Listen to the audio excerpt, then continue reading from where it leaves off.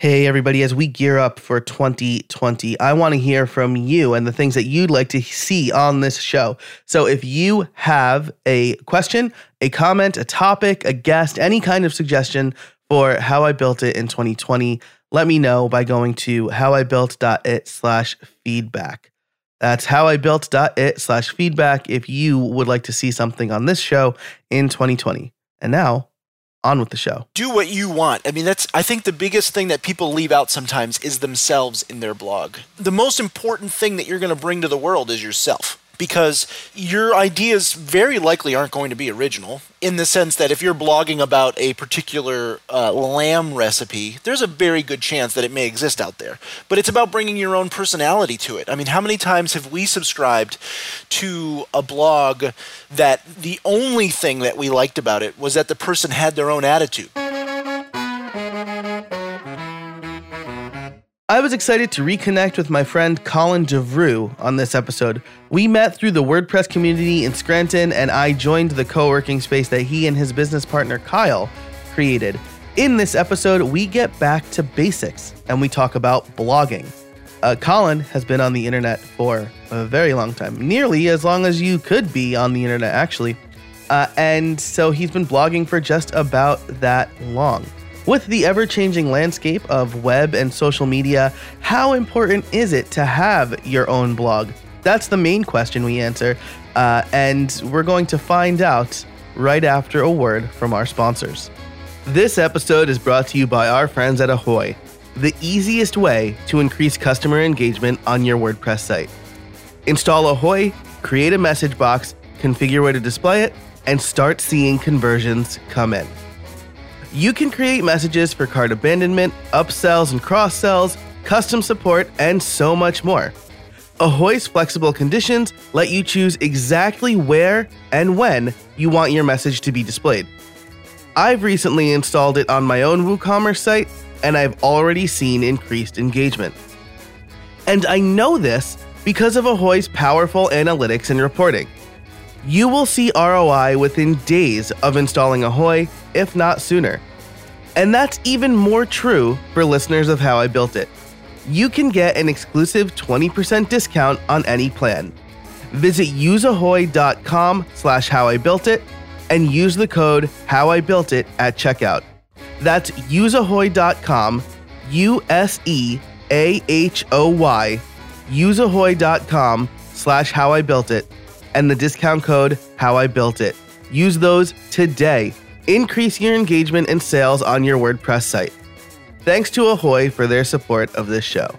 Hey, everybody, and welcome to another episode of How I Built It, the podcast that asks, how did you build that? Today, my guest is a good friend of mine from Scranton, Colin DeVrew. He is the Senior Vice President of Product and Marketing at Jujima.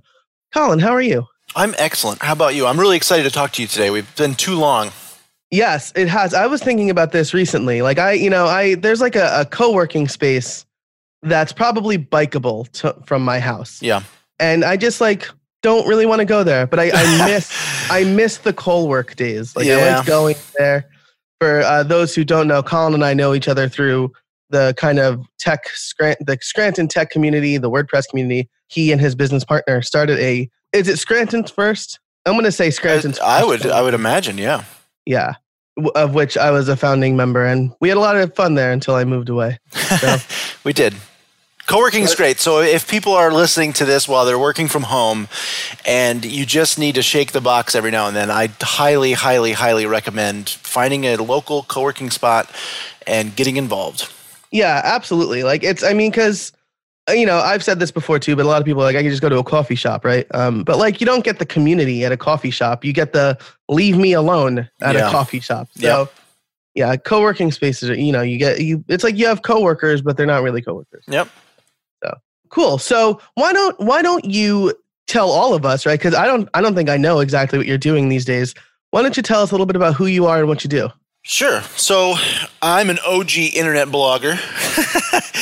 And so, I've been online since 94 and I've had various businesses throughout the years. And right now, currently, I am working for a friend of mine's company called Jujima. My CEO is named Nadia Daly, and what we do is build mobile apps for events. So if you go to an event in Vegas, let's say to a WordPress camp, WordCamp, or to a WordPress event or something, and you can download an app that has an agenda on it, and you can see who is attending, and you can communicate with the speakers and all those sorts of things. That's the app that we currently build, and we manage to have clients all over the world. So even just this week, we have events in Hawaii and Boston and South Africa and Dubai and Europe, and it's been really exciting.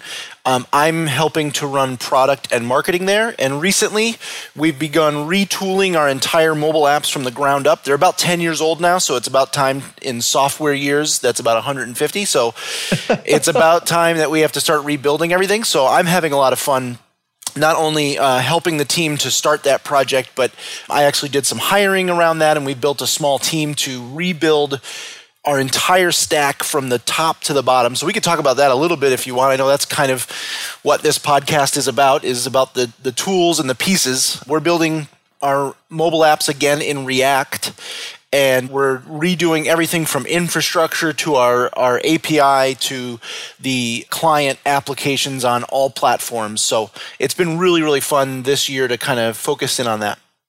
Gotcha. Yeah. So that sounds really interesting. But you mentioned that you're an OG blogger, and yes. I like that because the circumstances under which we met, you had a really interesting product for. It was your own CMS, but it was also a plugin for WordPress. Is that right? That's right. Yeah. It was called Barley. And so if anybody has ever seen Medium, and what I mean by seen Medium is if you go in and try to create a post, Medium has this kind of inline editor. Now, Gutenberg, obviously, for the hundreds of thousands of people that have installed that on their WordPress blog now, I think it ships by default, doesn't it now? Gutenberg? Yeah, Gutenberg is as of 5.0, so okay. It's been about a year. Yeah, so pretty much anyone that's using WordPress right now probably has at least tried it and used it or turned it off.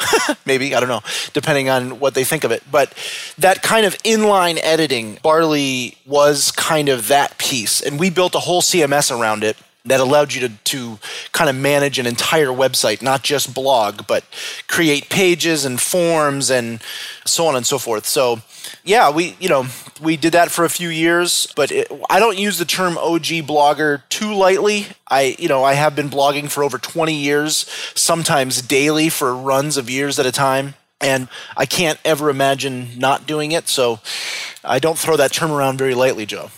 Yes.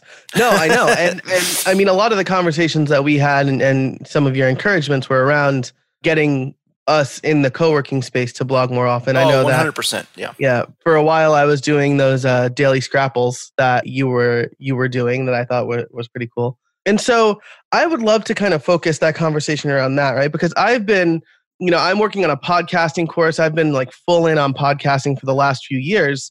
And about a year ago in October, a year from this coming October, I guess, Seth Godin blogged on his blog that podcasting is the new blogging. But I think there's still a lot of value in the blog. But maybe we can talk a little bit about how it's changed since you started. I'm a little bit behind you. I think my first blog I called it a bootleg blogger because I just kind of copied the HTML from a Blogger template and put it up on my GeoCity site in like 2002. That's pretty good, Joe. That's pretty OG right there. Yeah, right? That's pretty good. Yeah. But maybe you could talk about, I feel like you were more cognizant of it while you were doing it. I had no idea what I was doing. I was like a dumb 14-year-old. So how has it changed? Like, how has the landscape of blogging changed since you started? Well, man, blogging has changed so much. It's interesting that you say you were 14 in 2002. I was 14 when I also started what I would call a blog, but it was 1994. And so, I'm a little bit older than you, but not that bad. Not that bad, nah. But so the tools have changed, obviously. I mean, I was copying and pasting HTML as well back then, and there was a service called Tripod that the internet service provider that I used at the time owned, and they would give you like 5 megabytes of space for free. So that kind of, nowadays some JavaScript libraries are 5 megabytes. So I would say that one of the things is the speed of the internet has changed incredibly since 1994. The space that you're able to use, I'm sure this podcast will run. I mean, what does your typical episode run? 50 megabytes or 30 or something? Yeah, probably something like that. Okay, so one episode was 6 accounts on an internet service in 1994. Yeah. And sometimes we take that for granted nowadays, right? I mean, I can upload something to my website right now that's a gigabyte, and I don't even think about it. And so that's one big thing. But as far as like the actual method of blogging, that doesn't really matter. It comes down to writing. And really, there's a couple of blog posts, which maybe I'll dig up for your show notes. I'm not sure how extensive your show notes usually are, but if you search my blog for Writing is How I Think, there are many bloggers that have covered this topic in the past, like Jeffrey Zeldman, and there's a few others that are escaping my memory at the moment, because this is probably about an 8 or 9 year old blog post at this point. But Writing is How I Think is kind of like, there are times where I'll start a blog post and my mind on a particular topic, my opinion will change by the time I'm finished writing it. So I start off with this real ranty, whatever kind of blog post sometimes, right? And then by the time I finish editing it and going over it and looking up other resources about it, I actually come full circle on it. Now, sometimes I won't even publish that, or sometimes I will literally change the entire post and then end up publishing it. So for me, the blog has been, I do not blog for money. I don't have any ads on my website. I have some statistics on there only to know if anybody's linking to me, and so that way I can respond to them when they link to me. But I turn off all other statistics because I don't want to know. I don't care. I have some blog posts that have been viewed millions of times, and I don't write for that. So my personal blog, and so many others that have been doing this for that long, is about me being able to share my ideas, about me being able to formulate and reaffirm my ideas, and carrying on conversations with others. And in that way, I don't think that the core of blogging has changed at all that whole time since 1994. People are still sharing. Let's say you have a home project where you're building a chicken coop, or you're trying to help your kid fix their bike, or you're doing this, or you're doing that, and people put that on their personal blogs, or a vacation to Venice or something, and those things will always be there. I think one other big change that has happened is that what's not a blog now, right? The New York Times runs on WordPress. Right. The TechCrunches of the world and so forth follow that same kind of reverse chronological blog paradigm. So I would say some of the bigger changes is that everything's a blog now, but the core blogging ethos really hasn't changed since then. But all the tools have space, internet ubiquity, all that stuff, all those things change around it kind of. Yeah, that's okay. So great. There's a lot of stuff to parse out there, right? But I mean, you mentioned some of the people who have blogging for a long time. Zeldman is one of them. Jeremy Keith over at Adactio. I've never pronounced that right.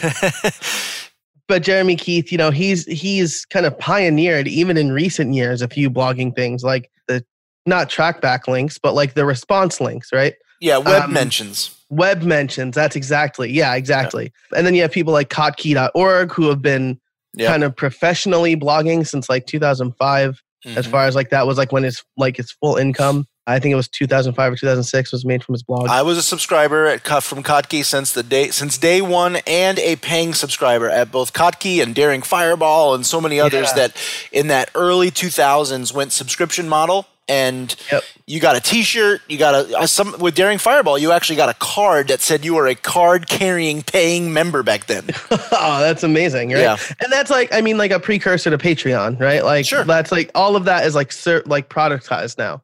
But I think what you said is right. New York Times is a blog, and all of these other news outlets, right? They're like constantly pumping out content, which is kind of what you said, right? It's about being able to share ideas. So from here, maybe it's a foregone conclusion that if you're on the web, you probably have a blog, but maybe it's not. Maybe most people still don't have a blog, or they have a website where they don't regularly blog.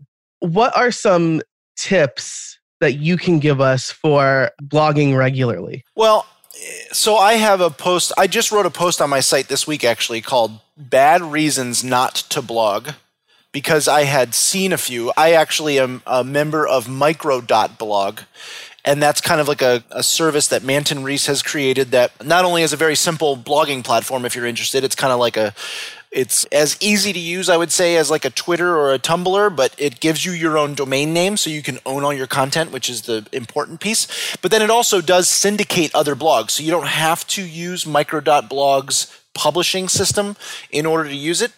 I use WordPress and then just syndicate to it.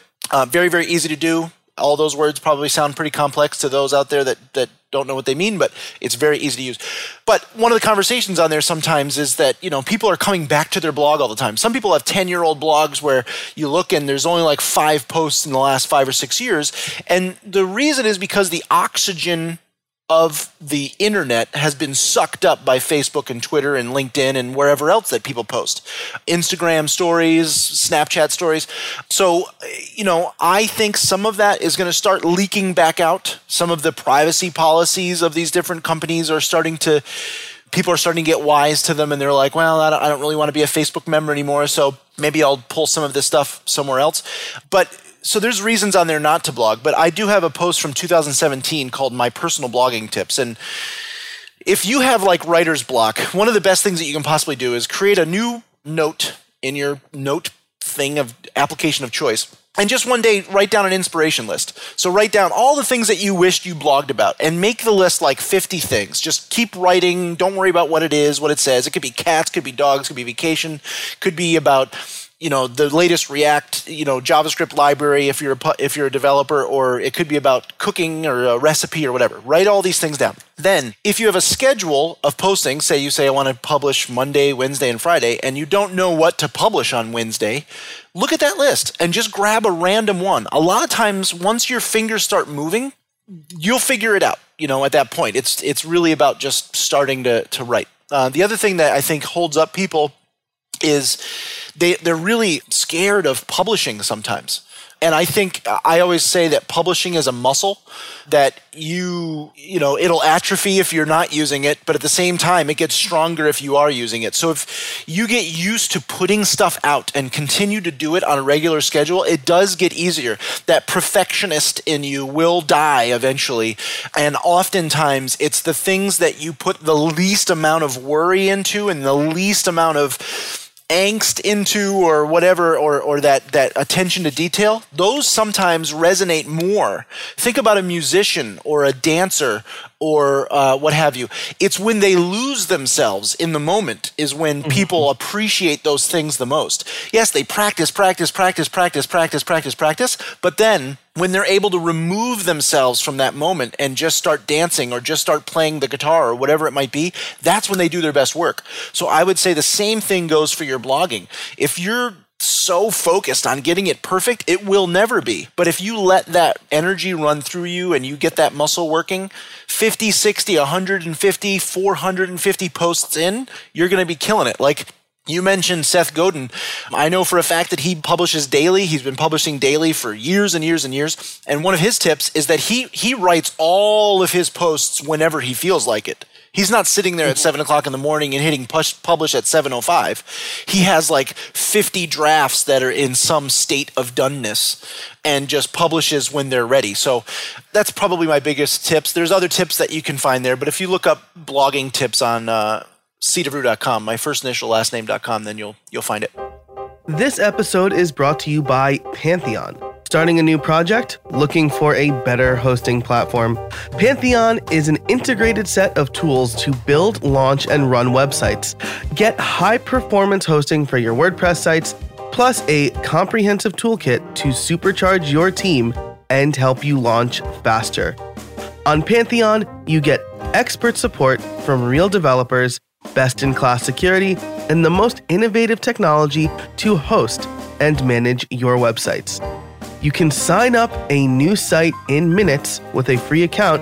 You only pay when it goes live. That is my second favorite feature to Pantheon, only to the easy ability to create dev, staging, and live servers and push to GitHub. It's very easy to set those things up on Pantheon. So you can head over to pantheon.io today, again, to set up a free account. Pay only when it goes live. Thanks so much to Pantheon for their support of this episode and this season of How I Built It. it makes sense what you're saying, right? In the broadcasting community, they say the same thing, right? Over the summer, Michael Kay, I'm a Yankee fan, so I'm going to say he's famous, but I mean, he has a show on ESPN. He's pretty well known. He's an announcer a play-by-play announcer for the New York Yankees, and he had some vocal cord surgery over the summer. And so a guy who's like a year older than me or a year younger than me, Ryan Rucco, took over. And they were talking about, kind of as a broadcaster, getting your reps in. They had like a broadcast night where kids were taking a broadcasting summer camp, and they went to the game and they had their recorders and they were paired up and they were doing a play-by-play of the game as kids for nobody to hear but themselves because they were getting their reps in. It's the same thing with blogging. Just get your reps in. Yeah. And like I'm looking at Seth's blog right now, Seth Godin's blog, and these posts are longer than his usual blog posts, right? Like for a while there, he was blogging like 3 to 4 sentences. Yeah. And like, I mean, maybe it's just the layout, like maybe he changed his layout and it just looks longer. But I guess the point I'm trying to make is that you don't need 1,500 word tomes for your blogs, for your blog posts. I think, you listen to SEO experts and they'll say, oh, it needs to be between 900 and 1,200 words to get good Google juice. But that puts a lot of pressure on you. Like if you just want to write like 300 words, do it. Yeah. Obviously there's no rules, right? So everything I'm saying in general terms, and I'm generalizing things, and do what you want. I mean, I think the biggest thing that people leave out sometimes is themselves in their blog. The most important thing that you're going to bring to the world is yourself, because your ideas very likely aren't going to be original. In the sense that if you're blogging about a particular lamb recipe, there's a very good chance that it may exist out there. But it's about bringing your own personality to it. I mean, how many times have we subscribed to a blog that the only thing that we liked about it was that the person had their own attitude? Kottke is an example of that. I mean, he's curating the web for everybody for the last 20 years and trying to show you some of the interesting things. And if we weren't interested in the things that he was, then we just wouldn't subscribe to it. And so Seth Godin's blog, I think some of the length is coming from the fact that he just started a podcast. That's my theory. Mm. When you start a podcast like this, I guarantee that if you listen to this podcast back, you'd have 50 blog posts written just in what we're talking about. Right. And I think that him getting his mouth moving probably has lended itself to some of these slightly longer posts than we're used to from him. That's a really good point, right? And I think it touches on another really good topic, which is around like repurposing your content, yes. Right?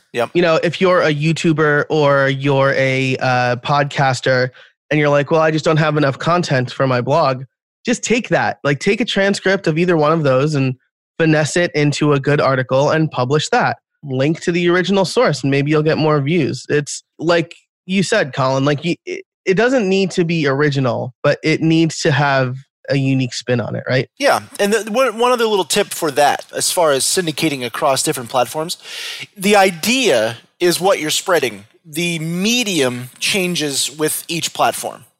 So if you have a recipe, you may share that recipe as a description, a set of instructions, and a list of ingredients on your blog with maybe a photo or two. Mm-hmm. On Instagram, it could be a top-down, stop motion, whatever that they do on Instagram for recipes. Right. You've all seen them, right? Where within 15 seconds, they make the entire dish, and then some instructions underneath. On Twitter, it could be a tweet storm of the instructions. Who knows? But you can take the exact same idea or content and just say, how does this fit within that medium, which is different on every platform, and repurpose it for all of those things. And the same thing could be said about a rough idea. Not all things have to exist on all platforms, but if that's what you're trying to accomplish, then you can easily do that. Yeah, and I think that's great. And to that point, you mentioned all of these platforms, but your blog can also be the one true source. It should be, I would say. Yeah, right. I don't do a good job of this, but I could have a new blog post every day. My regular blog posts, the YouTube videos, I should automatically create a post of my YouTube videos on my blog. I should automatically create a post on my blog every time a new episode publishes. Yeah. And then that's like my life feed, right? People can go to casabona.org and see all of the content that I've done that week. Yeah, so I have a war in my brain about this particular topic because the nerd in me wants me to save everything on my domain name. Yeah. And so, and coming from 1994, when I literally was saving every single pixel that I could, if you look at someone like Tantik Celik, which I think that's the way you say his name. It could be Celik. I'm not exactly sure, but he works for Mozilla. He started and helped found the IndieWeb. He's on the W3C team, but I think it's tantik.org. And Jeremy Keith and several others that are part of the IndieWeb movement. They would say that you publish to your website first and that you let it syndicate everywhere. And in IndieWeb terms, they call that POSSE. And POSSE is just publish on your own site, POS, and syndicate everywhere, SE.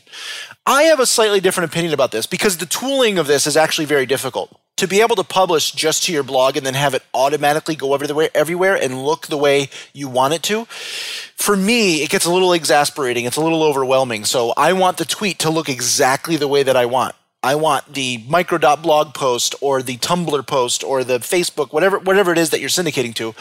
I want it all to look the right way, and so I have a hard time just like letting a WordPress plugin tweet for me and stuff because sometimes it doesn't work.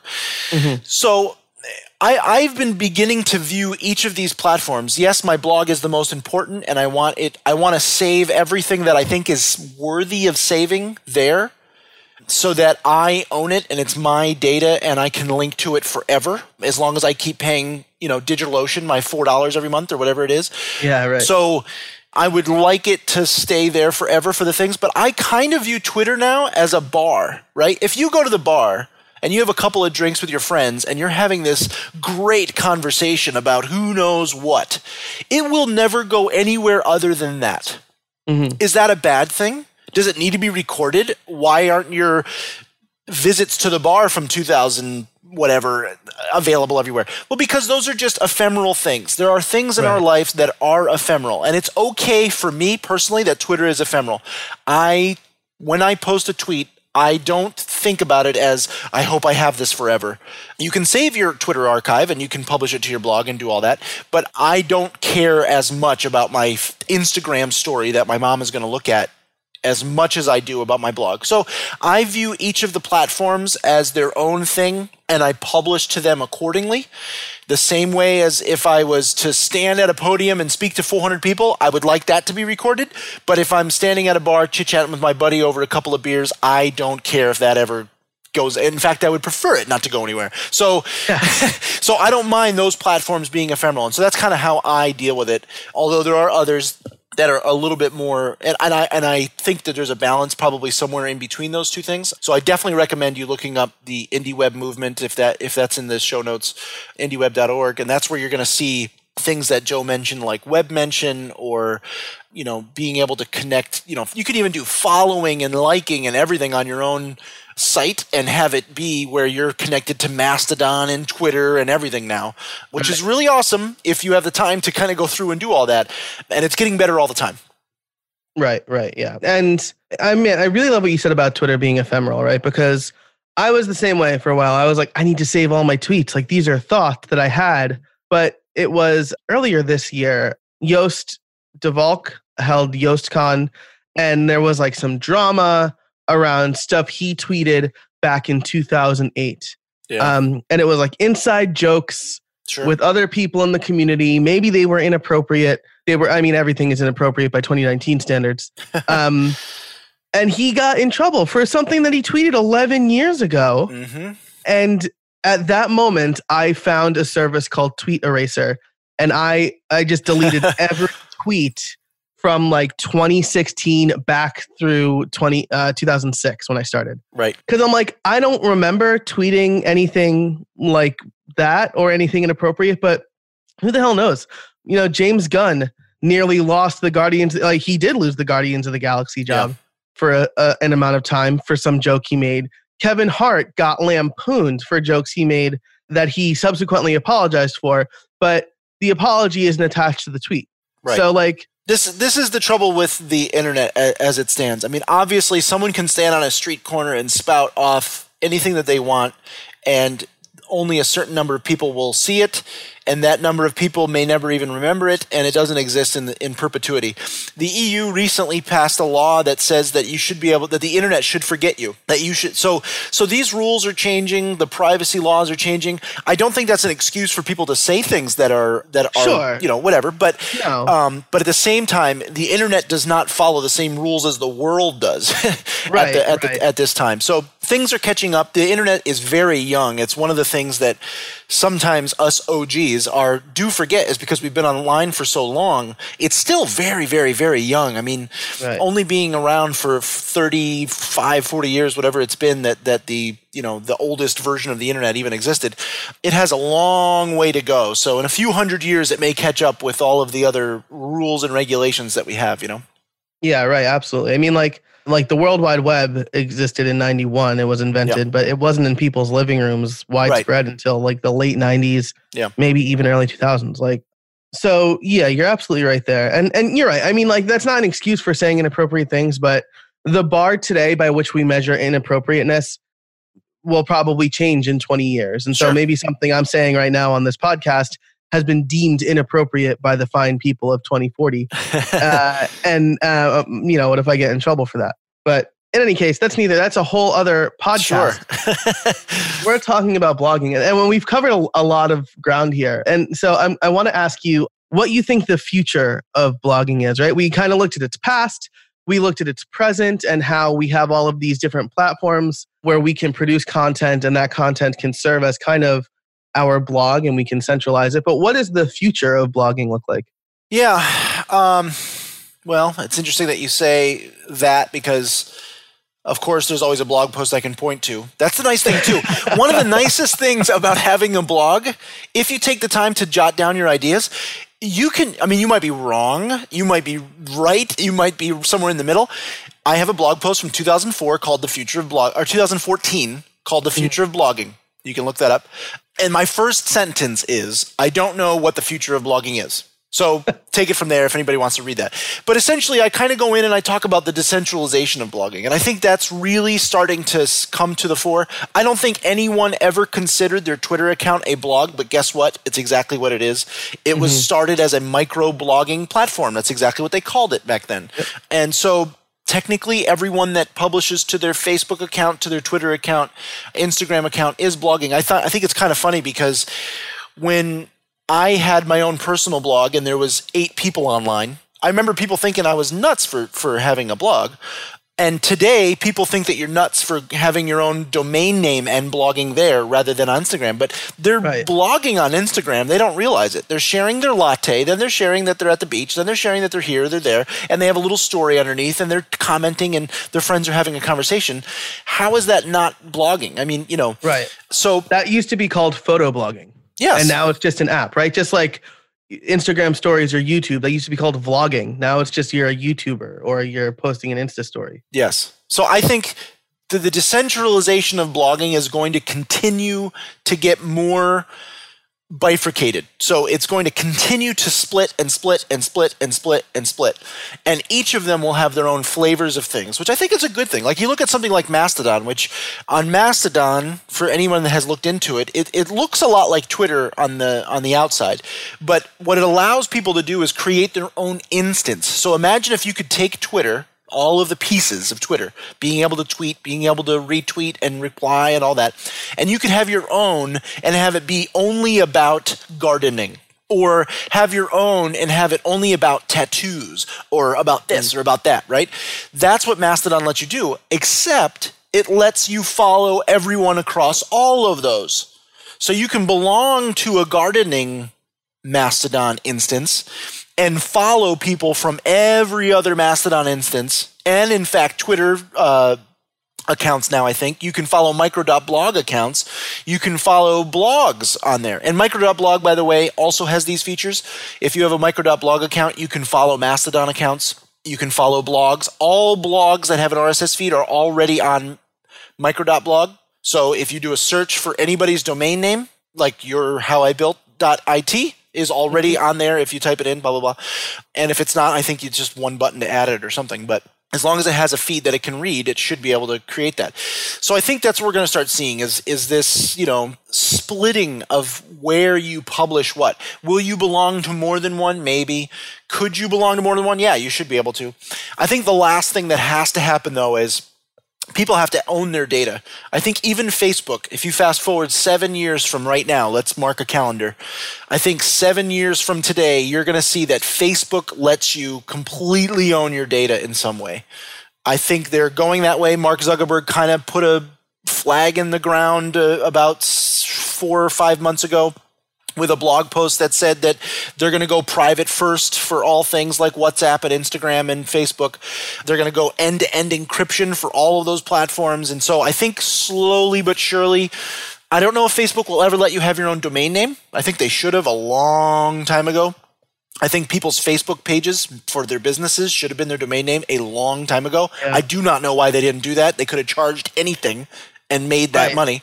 That's like a crazy vertical because there are businesses today that their website is their Facebook page. Yes, and I use Facebook only to find people's like a restaurant that what are their specials today and so forth. That's what I use Facebook for. And so why is that not really, really easy to make it so that when I type in Chip's Diner that it goes right to their Facebook page? Right. So that may come. I hope that comes. I think that should come for people's accounts. So why can't cedavru.com be my Facebook profile if that's what I would want and own that data, So we'll see. I think that's the future of blogging is that it's going to get more split up than ever, which to some may seem overwhelming, confusing, but I think that's good to have that choice of platform. You can kind of rally behind the platforms that you want to support more than ever. I think Twitter's free speech rules and the way that they enforce them is really going to end up hurting them because they're creating their own rules that are above and beyond the country that they exist in. And I understand why, because they're a global platform. So the same free speech rules do not exist in India as they do here in the US. And so I don't know what choice they have. I don't know what tips or tricks or recommendations I would give to them. But the fact that they are enforcing rules that go beyond the US Constitution is going to make it very interesting where people are going to be forced to move to other platforms just to be able to say what they feel like saying. So it'll be interesting to see where this goes. This episode is brought to you by Cloudways. Are you facing performance and security issues or launching your ambitious project with WordPress? Look no further. Cloudways has got you covered. Their managed WordPress hosting is the best choice for websites looking for ultimate speed, advanced security, and 24/7 expert support. Now, a lot of hosts promise a lot of things, but they have a whole bunch of features to choose from, including cloud providers like DigitalOcean, Amazon Web Services, and Google Cloud. And you can quickly and easily get up and running with your WordPress website without the need to be a system admin. You get a CDN, scalability, staging, and backups out of the box. I recently set up a WordPress website on AWS with Cloudways, and it was by far the easiest experience I have ever had with AWS. Cloudways works as an extended team for individuals and businesses, handles all of the server management, and lets you focus on building amazing websites for your ever-growing business. If you like what you've heard, start with a 3-day free trial of Cloudways now. And don't forget to use the promo code HIBI20 for a free $20 hosting credit. Head over to howibuilt.it/Cloudways today. Maybe we'll have to tread lightly here, but we both have some connection to the social media website Gab. Do you think that, I mean, I should say I'm not a user. The founder just happened to be from Scranton. Yeah. I'm not a user either. And I don't know much about the platform other than he founded it, Andrew Torba. And he just happened to be from our area. That's, Yep. I remember I didn't have much of an impression of him. Yeah. Gab has gone in the complete other direction, sure. Right? Where like you could basically say whatever you want there. Yeah. So well, I'm not a free speech activist or the opposite of that, really. I think if the Constitution allows that to exist, then it should exist. That's kind of my opinion. Is if someone wants to talk about whatever they want to talk about on some other website, our Constitution does not allow me to have any objection to that. Yeah. So, but that does not mean that it can exist in India or in North Korea or China or whatever else. Right. So, that's kind of the world that we live in and the country that we live in, and so you have to be able to take that if we live in the U.S. That's it. Yeah, that's absolutely right. I mean, and you do. I mean, you're gonna. I think last year around this time we were having some trouble with WordCamp Philly. One of our sponsors was hosting like neo-Nazi websites, and we didn't want them to be a sponsor anymore. But there was a whole big back and forth about that, and it's just a very interesting conversation to have. Again, that's like, we'll have to do a 3-part series now. Hey, but I'm down for it. I could talk about blogging all day, really, to be honest with you. Yeah, absolutely. We didn't even get to RSS readers. No, we didn't. I was going to wrap up with that, okay. Before I ask you my favorite question. Okay. RSS, I've seen a little bit of a RSS reader renaissance. Sure. Lately in the, people are like moving away from Twitter and going back to RSS. Yeah. I'm trying to do the same thing. When I explain what a podcast app is to people, a podcast app is just a glorified RSS reader. Sure. So, I guess what are your general opinions about that? What can we expect from RSS in the near future? I've had to temper my expectations for RSS readers over the years. I find them useful. I have since RSS was invented. In fact, here's a little short story for you, Joe. I tried my hardest to get onto the board of the RSS 2.0 consortium in like 2003 with Dave Weiner and all those guys, Adam Curry and a few others, because this is, by the way, RSS 2.0, for those that don't know, is when they added the enclosure tag, which allows things like podcasts to exist. Mm-hmm. If it wasn't for the fact that you could quote unquote embed an MP3 in a RSS feed, you would never have anything like what we're doing right here. So I tried to get on the board of the RSS consortium because I had opinions about what should be in RSS. I didn't get on the board. I was like, 21 or something, or 22 at the time. And they were like, get away. They were swatting me. Kid. Yeah, exactly. Yeah. Exactly. And, who knows what RSS, I probably would have ruined the internet at the time. The podcast would have never came out, or who knows what. So RSS should just be this. Yeah, exactly. It should just say Colin on every RSS feed. But, so anyway, going back to my expectations, I cannot envision a future where I do not use an RSS reader. But that does not mean that my wife will ever use one that she knows of. So if she opens Google News, Apple News, or any of these other news things, they're all RSS readers. Right. And people don't know that. Or what's the Flipboard? If people and these are massively popular apps, right? Apple News probably has 50 million daily active users or something, or maybe more. I don't know. Google News. Some people even pay for it now. Yeah, people pay for it, which they're syndicating content from magazines and news outlets and such, and they're doing it with a slightly extended specification of RSS. Right. And so I think more people are using RSS than ever before. They don't know they are. But I do believe that there are a subset of users right now that would really enjoy using something like Feedly or InnoReader or NetNewsWire. If you visit multiple websites every week to see what the latest stuff is, you can stop doing that by going to feedly.com or feedbin.com or inoreader.com, or I don't know. What's your favorite one right now? Feedly is the one I use, though I'm very curious about NetNewsWire. I have a strong requirement that it has to work on both Mac and iOS. Okay, so iOS app is coming very soon. It's open source now, NetNewsWire. Brent Simmons is the one that created it. NetNewsWire is super OG. As of this recording, 5.0 just came out. Right. And so NetNewsWire runs on your Mac and does not need a cloud-based service to run. It can store your subscriptions right on your Mac, grab those RSS feeds, show you a really cool version of it, and work that way. It's coming for iOS as well, as far as I know. I think the most recent episode of the talk show with John Gruber is Brent Simmons and John Gruber talking about NetNewsWire, so you might want to link that up. But the Feedbins of the world, I think NetNewsWire already syncs with Feedbin, but it will sync with Feedly soon, so maybe you want to wait until that point release comes out and then hook up that way. So yeah, I mean, my expectation for RSS is that there's going to be a subset, maybe 5% of the internet user base, and that's probably being generous, that will love it and be diehard RSS users.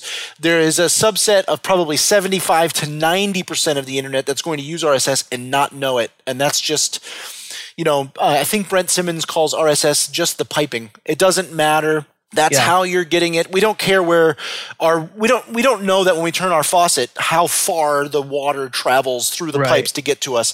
And so that's kind of what RSS is. Yeah, that's great. That's a fantastic analogy. I think it's absolutely true. Like you said, more people are using RSS than they ever before, but they don't know it. For a while, I felt that RSS was going to be like the way that I, as a programmer, would get information from other people's sites. Sure.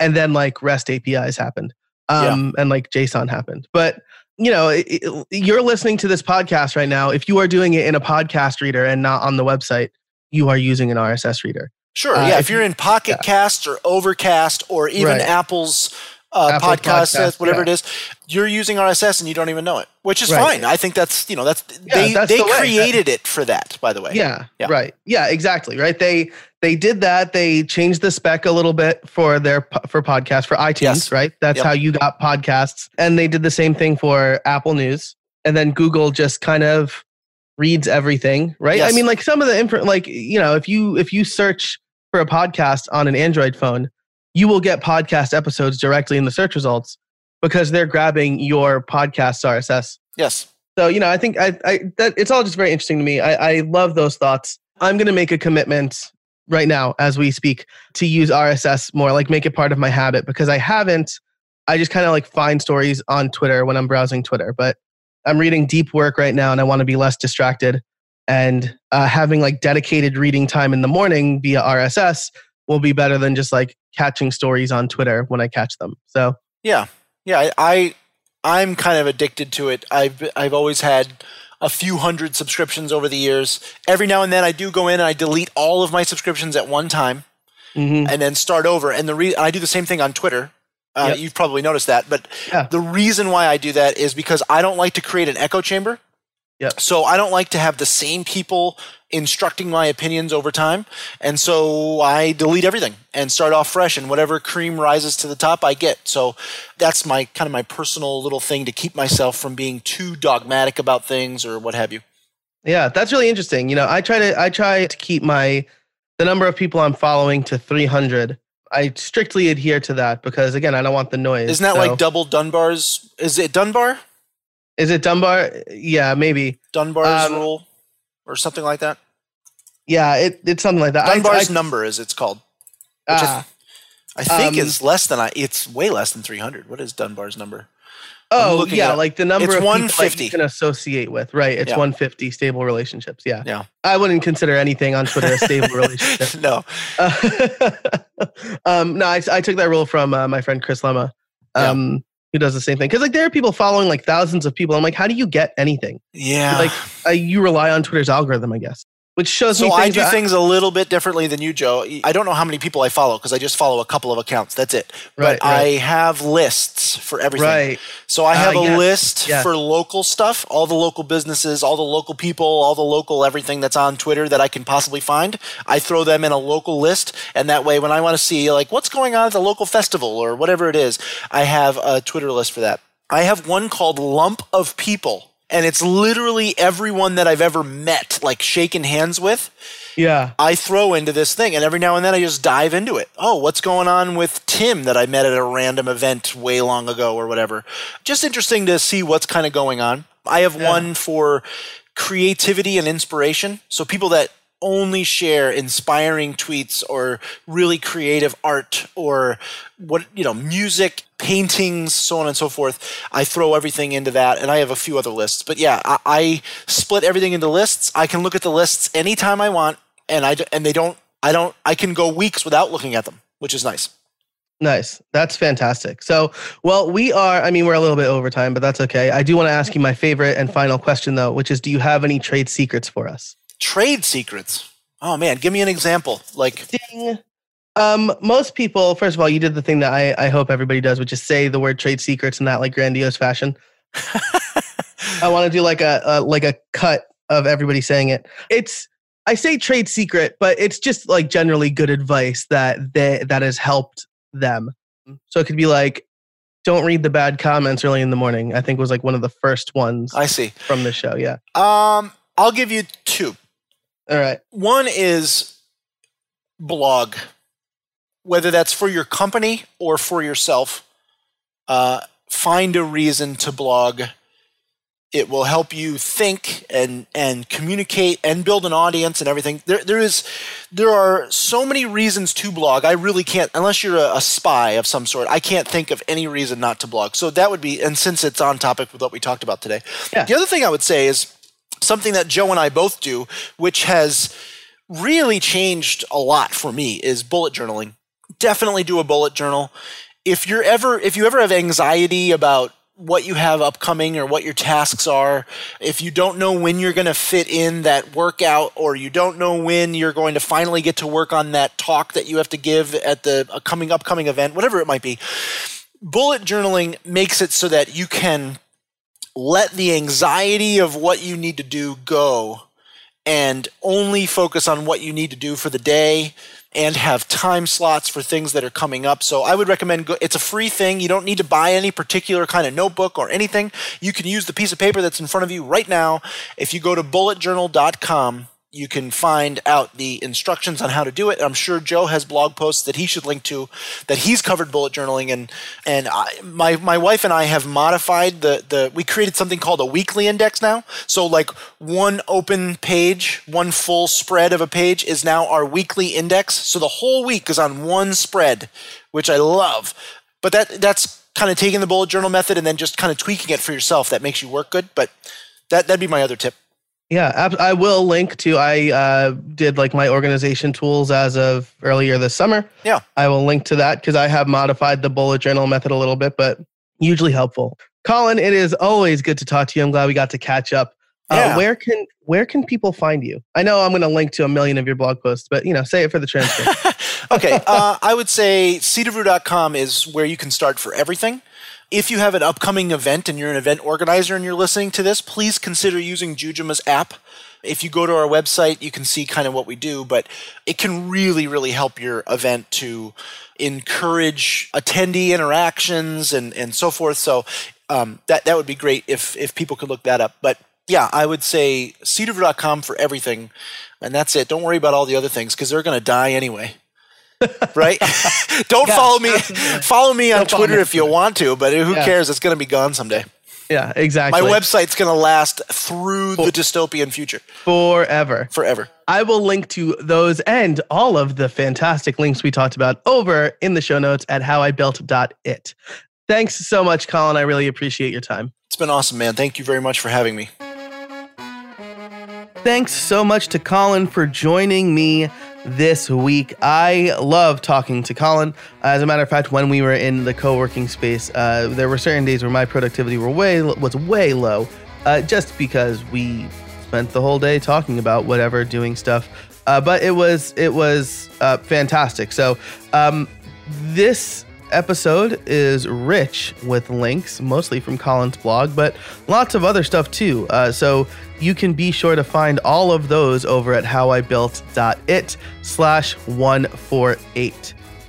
And I think that it's probably not a secret at this point that, it's blogging is important, having your own platform and owning your own platform because of everything that's happening with other platforms like Medium and Facebook and whatever, Twitter.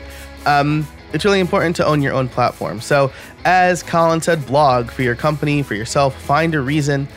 Even if it's just a scratch pad, even if you don't want to make it public, there are great apps like Day One out there to help you just get your thoughts out and get those reps in for writing. So I really enjoyed this episode. Again, you can find everything we talked about over at howibuilt.it/148.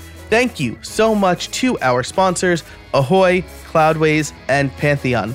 They make the show happen, so definitely check them out. If you liked this episode, please subscribe, give us a rating and review over at Apple Podcasts or wherever you listen to podcasts. And as I said at the very, very top of the show, I have big plans for 2020. I want to be more intentional about the content that I'm giving you, and that means that I need to hear from you. So if you have a topic you'd like me to cover, a question or a guest you'd like to suggest, then head over to howibuilt.it/feedback and let me know. It's a simple 2-field form, your email address so I can respond, and the feedback that you'd like to give. Again, that's over at howibuilt.it/feedback. As always, thanks so much for listening. And until next time, get out there and build something.